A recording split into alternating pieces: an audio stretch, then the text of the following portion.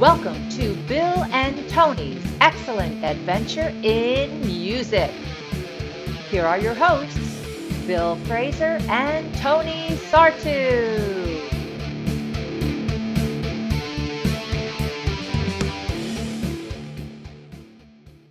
Welcome to Bill and Tony's Excellent Adventure in Movies. I'm Bill, And I'm Tony. and we usually explore our love for music, but today we're talking movies. Yes, so we have done the Top Gun instant reaction to Maverick last year, and we enjoyed doing that a lot. And we're thinking, it's the summertime, and lots of big movies are coming out, and we wanted to see them all. So we said, why don't we do a mini summer movie season for the pod? So we're going to do our instant reaction, spoiler-free reaction to Oppenheimer. We're going to do Indiana Jones Dial of Destiny, Mission Impossible Dead Reckoning Part 1, and maybe Barbie if we get around to it. So we'd love to know what you guys think about us doing some movies. Bill, how can people get a hold of us? So, of course, Tony, they can reach us on email. You can reach me at bill@bntexcellent.com, and you can reach Tony at tony@bntexcellent.com. On social media, on Instagram, we're Bill and Tony Pod. On Twitter, we're Bill and Tony Pod. We don't have a Threads yet, but maybe that's coming soon. And on Facebook, our Facebook page is BNT Excellent. All right, so let's get to the movie. So it's Oppenheimer. It was written and directed and produced by Christopher Nolan. He had some producing partners in Emma Thomas and Charles Roven. The movie was released widely on July 21st, and in the opening weekend, it did $82.4 million in the domestic box office For an R-rated movie, that's amazing. for an 3 hour R-rated movie. 3 hour R-rated movie, absolutely. And we won't digress too much into this, but on the same weekend, when another movie did $160 million, so it's really pretty bonkers. Um, as of this recording, it's got a 94% fresh score on Rotten Tomatoes for both the critic score and the verified audience scores. So, Tone, the cast for this movie is insane. It's just a really rich cast, headed by Cillian Murphy as J. Robert Oppenheimer and Emily Blunt as Kitty Oppenheimer, his wife. But you've obviously got Matt Damon and Robert Downey Jr. and Florence Pugh. But then you've got a wonderful array of just incredibly talented actors that they layer in around Josh Hartnett, Jack Quaid, Casey Affleck, Rami Malek, Kenneth Branagh, Gary Oldman, Josh Peck, Matthew Modine, and David Krumholtz. And I'm not hitting everybody by a long shot. Yeah, I didn't go into the movie. I mean, I knew who I saw in the commercials and whatnot, but like every few minutes, I'd be like, "Holy crap, is that Jack Quaid? Is that Rana Rami Malek?" So it was really just um almost. I don't. It was not distracting. It was just like, "Oh wow, that's pretty cool." Well, so speaking of all the people involved in this movie, you were really excited to talk about a little something you might not know. So hit us with your knowledge. So this might not be crazy, something you might not know, but it was something that I really thought was pretty cool when I read it. So, um, as you might know, Christopher Nolan is a prolific movie maker, and he did a movie a few years ago, Tenet, which starred Robert Pattinson, and great movie. Had lots of wonderful actors in it, just like this movie does as well. And at the wrap of the Tenet movie, Pattinson gifted Nolan a book of essays by Oppenheimer. Because in the movie it's a lot of stuff about the destruction of the world, and there's actually a whole component that Nolan was thinking about in Oppenheimer and destroying the world and whatnot. So Pattinson gifted him this series of essays, and it kind of wound up being the impetus for him to actually dig into Oppenheimer and write the story. He said it actually wrote really, really quickly. And the other tie-in that's something you might not know is the what led him to write a biopic. He actually wrote another biopic that didn't get made. He wrote a biopic that was in parallel to the biopic that was actually released about Howard Hughes, and he had Jim Carrey set up to play Howard Hughes, and pulled it because obviously the Leo DiCaprio version of the Howard Hughes movie gets released, and he basically got beat to screen. So he scratched his script, canceled the work. He said it was the role that Jim Carrey was born to play, and he was devastated that he couldn't do it. But it actually made writing Oppenheimer that much easier because he'd had practice doing it. Interesting.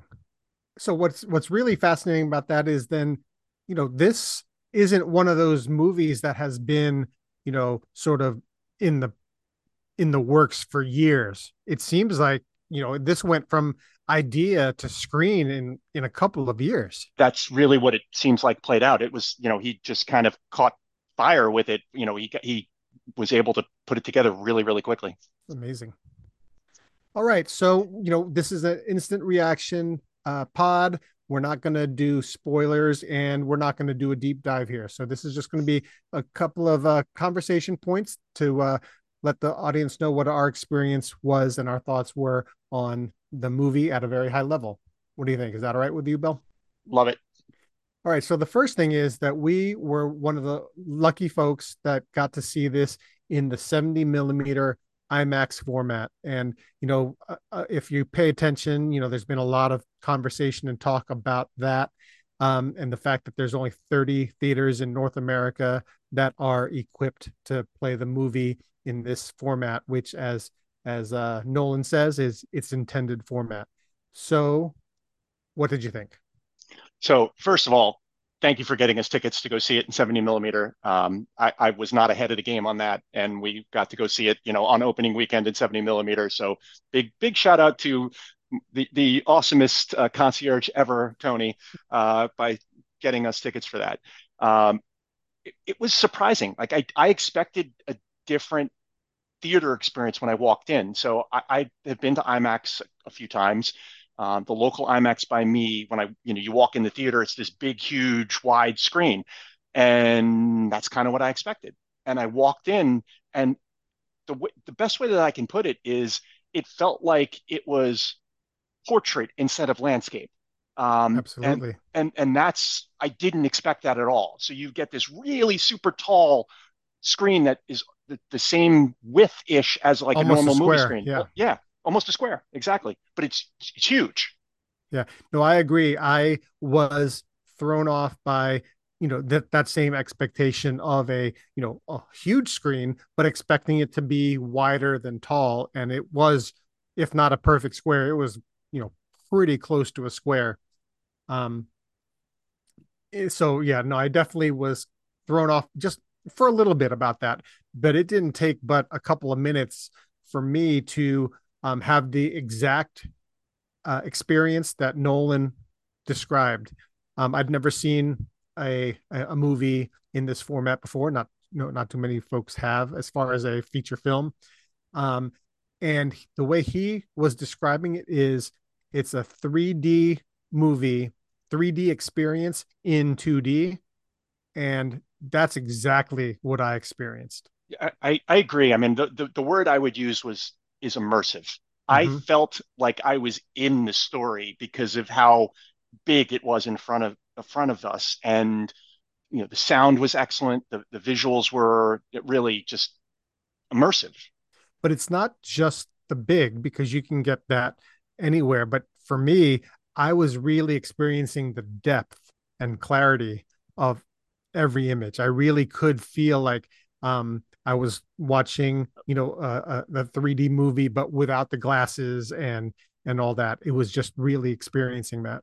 The other thing about the theater that I didn't expect in the 70 millimeter IMAX is, it was almost like stadium more vertical. So Mm-hmm. it was a compact theater. So when I say immersive and big screen, you're still pretty close to it. So Right. it's like you're very in the story, like it's right there. So you've got this really amazing imagery, and it's just right there. Like you could reach out and touch it. Mm-hmm. It almost felt like if you've gone on like Soarin' or whatever in Disney, it's like Yeah. that type of experience. And I'll bet you that's how that stuff is shot. Yeah. So one of the things I was reading is the way that that effect is achieved is because of the increased film that is used to capture these images, it ends up getting, I don't remember the exact numbers, but it's something like 3 to 4 times as many pixels as regular 35 millimeter film captures. And I don't know how that translates to digital film, but it's significantly more um, image that they're capturing on that film. And that's why you get these great effects. So it's really funny. It actually it really resonated for me with something that I had just heard recently. I was listening to a podcast on and they were talking to a neuroscientist, and they were talking about specifically memory and like some accidents or traumatic events, you remember things and they seem to move in slow motion. And the way that the neuroscientist explained it, he said, no, we actually tested this. And what really happens is that in that type of experience, you're just writing much denser memory. So when you recall it, it feels like it's in slow motion. And that's also why when you have a weekend where you're doing all these different things and you have new memories and whatnot, it feels like it's a longer weekend. And you have a weekend where you do nothing, it's like, oh, that went by so quick. It's a similar type experience with the film. Like it's just so dense, like it's so packed. It's just a very That's an compelling interesting experience. analogy. Well, you're talking about memories, and what makes me think and that leads me to think about the time shifting and trying to follow this movie. Nolan is known for time shifting and perspective shifting, and if Inception and Memento and Tenet, and then this. So, in your opinion, was it easy to follow? How hard or how easy was it to follow the movie as it time shifted? I thought it was relatively easy to follow. I think it maybe took me a couple of minutes at the beginning to kind of know how it was going in and out. So when it started, I wasn't sure how it was going to flow, and it kind of started to make sense as the movie You got played the hang out. of it? Yeah, I feel like I didn't at the very beginning. I was like, okay, this is interesting. I'm not sure, how this is going to flow, and then it started to make complete sense to me. Yeah. So it it was easier than some of his other movies, but it definitely was uh took some work to just try to um order what I was seeing in my mind, just to follow the story.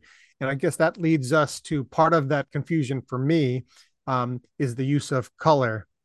And I know you wanted to talk about that. Yeah, so that was like completely fascinating, and I was I didn't make a great connection on the use of color in black and white when I was sitting in the theater.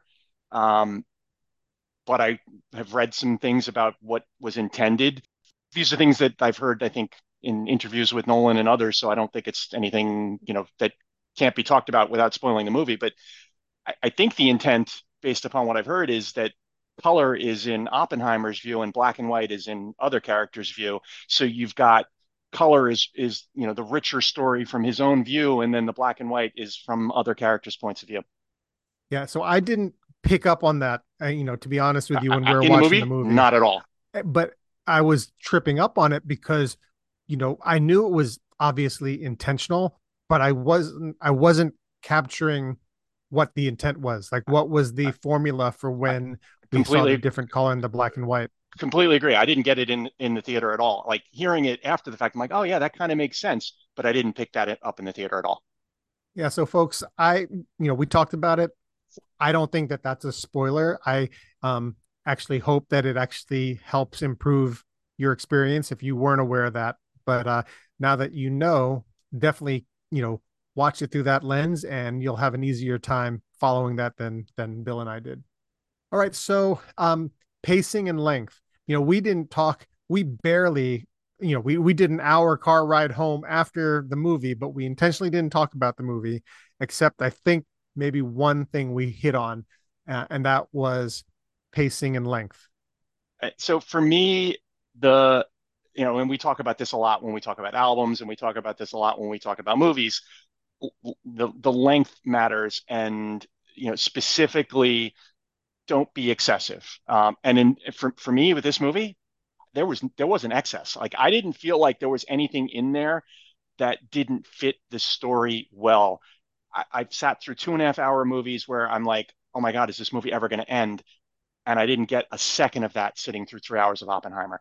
I was paying rapt attention the whole time, and I didn't feel like the 3 hours was going slowly at all. So I have to say that I agree that I don't think there was fat. And, we'll talk about that in some of the other movies that we review this summer about the idea of some fat.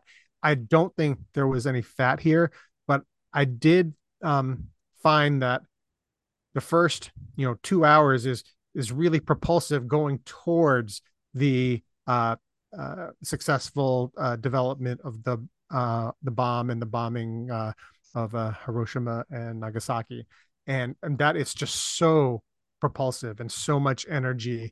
And I was literally on the edge of my seat. Uh, And I have to say that I did find in that last hour, even though it was interesting and it wasn't fat, and I, really enjoyed it, I was starting to squirm a little bit. I just caught myself getting a little antsy. that's fair. I mean, I definitely feel like if there was something I would pick at, it would be there were some components of the story where not that they weren't good in the movie, but maybe extraneous. The Florence Pugh piece of the story, they might not have had to include. Like, I think you could have told the same story and probably taken 20 minutes out of the movie by that, but I don't think it detracted from the movie. And I think she's a tremendous actress, and I think the dynamic between the two of them was great. So I think it was good, but I think you might have said, okay, 20 minutes less. All right. So you mentioned Flo Pugh, but let's turn it back to Killian Murphy, who was RJ Robert Oppenheimer. He was. I'm not going to say he was in every scene, but he was in a ton of this movie, and he's clearly the person whom the movie revolves around. What did you think of his performance? So I have been a Peaky Blinders fan, so I've followed him, and I think he's a phenomenal actor. I thought he was perfect as Oppenheimer. I like the physical demeanor. Even there's some facial features that are some slight similarities. I just really thought he cast a good character as Oppenheimer, and he was compelling to watch. I really felt like he did a tremendous job. I couldn't agree with you more. I could not take my eyes off of him, and I'm not a Peaky Blinders guy. I'm not familiar with his work. I actually don't know. I can't recall anything that I've seen him in. So I came into it not knowing anything about him. I couldn't take my eyes off of him. And of course, I was also looking at him in a giant screen in 17 His big millimeter giant head, right? IMAX. So yeah, I couldn't take my eyes off it. But but his performance was absolutely amazing. So any other notes on cast performances? Anyone you want to call out in particular? So the cast was phenomenal. I think Emily Blunt was really great as Kitty. I think Matt Damon, but kind of, I'm not always the biggest Matt Damon fan, and I think he did a tremendous job as Leslie Groves. And the one that kind of took my breath away was the Gary Oldman. Like I didn't know he was in the movie, and the makeup was so darn good that I was like, that's Gary Oldman, isn't it? And I had to actually look it up when I got home to make sure it was Gary Oldman.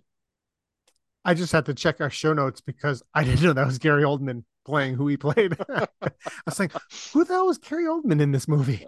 He played Truman. Uh, yeah, and I'm Team Blunt, so I mean, I have a long standing crush on Emily Blunt, and she was tremendous. And I didn't mention Downey Jr., and he was spectacular in the movie. Like he played a perfect, like to the point where, you're not to get into the spoiler of it or anything, like he really drew you in. He really, really drew you in. Absolutely. I mean, there's another, if you want to shorten this movie and then do a different movie, just centered around Robert Downey's character, you could have totally done that, and it Oh, would have been an I'd go see interesting I'd go movie. see it. I'd Yeah, go see it. yeah, Absolutely. his performance is great. It's just great to see, someone who was, once one of our great actors, and then basically, he made $1 billion, but he's been in, acting purgatory for 15 years. And it's great to see him get to actually be something that isn't a Marvel superhero. No, agreed. And I can't get enough Kenneth Branagh in parts like he did with Niels Bohr. Like perfect. Like he was so perfect for that part. It was amazing.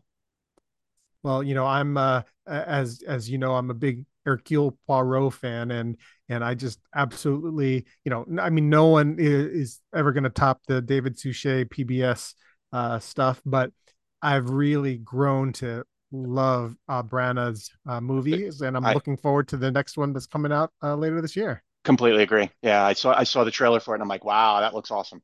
So All right, so as we get to the end here, how did you feel at the end of the movie? it's a heavy movie. It is a lot to process, and it left me with a lot of parallels to, what's going on with AI and ChatGPT and generative AI specifically.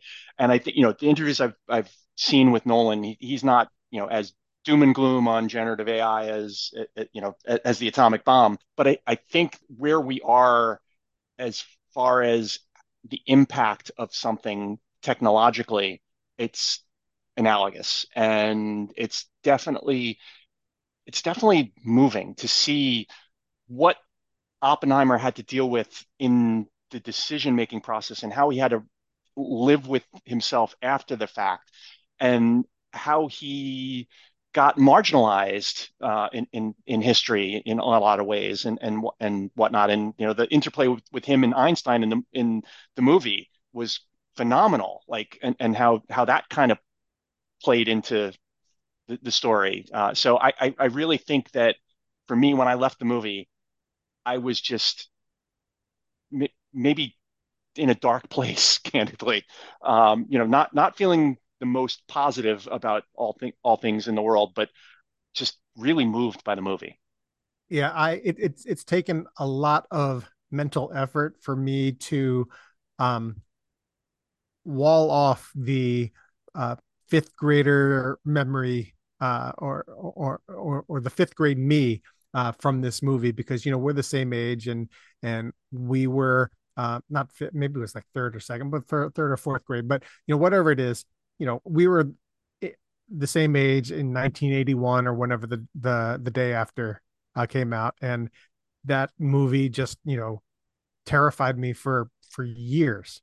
And have grown accustomed to all that, and put it out of mind, but this movie definitely brought some of those memories back from childhood. So I have managed to wall that off, but it's still sitting there with you. I think that's a really good callback. I think that's the type of impact I felt leaving the theater was that type of an impact. That's a great callback. All right, so we're going to finish with our overall grade for the movie. How are we grading movies for our summer movie season? So we use a grading curve of 0 to 5, 5 being the best, 0 being the worst. And we're going to use the movie itself to actually come up with out of what. So, Tone, I think, we're talking Oppenheimer. I think we know what it has to be, right? No doubt. It couldn't be anything else but a mushroom cloud. It has to be Mushroom Cloud. And before we give our final grades, just shouts out to our group chat, our pop culture group chat, who inspired us for the movie grading scheme. And so now, why don't you tell us, Bill, how many mushroom clouds does this movie give you? I'm going to give it 5 Mushroom Clouds. I just was, it's one of the movies that I've seen in the past several years that has impacted me the most. I think the thing about a movie for me is it should be something that is compelling, that you can't take your eyes off and you want to watch, and you want to watch to the end, and you don't want to get up and go to the restroom or whatever. You don't want to pause it. You don't want to anything. You're just so immersed in it. And tick, tick, tick, check, check, check. It did that across the board for me. It is a knock it out of the park, just tremendous movie. Candidly, if it doesn't win Best Picture this year, somebody did something wrong. Yeah. Like, there's no way that that's not the best picture that's made in 2023. Sorry. Yeah, no, I agree with you. So, and I'm also at a 5 mushroom cloud for me. Um, I'll say that what absolutely makes it a no brainer was that 70 millimeter IMAX experience, because that was truly extraordinary. I'd say if I was, nitpicking, and this is just regular format, I could have been talked into a 4.5, but because of the cinematic achievement of what was done on top of an incredible film, it's a no brainer 5 out of 5 for me. So are you going to go see it again? Yeah, I'm going to go with Call, but because she doesn't want to travel more than 15 minutes to go to the movies, we'll see it in, a regular size screen. Yep. Chris and I are going to see it in our Manville Theater tomorrow in Dolby Atmos. So we're not going to see it in big IMAX, but we're going to see it in the nice Dolby Oh, Theater. so yeah, well, we're not even going to get Dolby. So we're going to be slumming it old school. All right. So I guess that's about it, right? Yeah. So what final thoughts? Any last thoughts on the movie? No, just really excited to have, these big time movies back. And even if they're not all 5 out of 5s, it's still great to see movie stars doing movie star things. I agree with you wholeheartedly, and I would encourage everyone who loves movies to go see this movie in the theater. It is it's an experience. Go see it. If you love movies, go see this movie in the theater on the biggest, best screen that you possibly can. Absolutely. All right. So take us out. All right, everybody. Thank you for listening to Bill and Tony's Excellent Adventure in Movies. And we're going to be continuing our summer series. So stay tuned and listen, because we're going to be dropping some episodes on the movies that we mentioned at the beginning of the pod. So look forward to sharing our thoughts with you. Absolutely can't wait. Thanks a lot, everyone.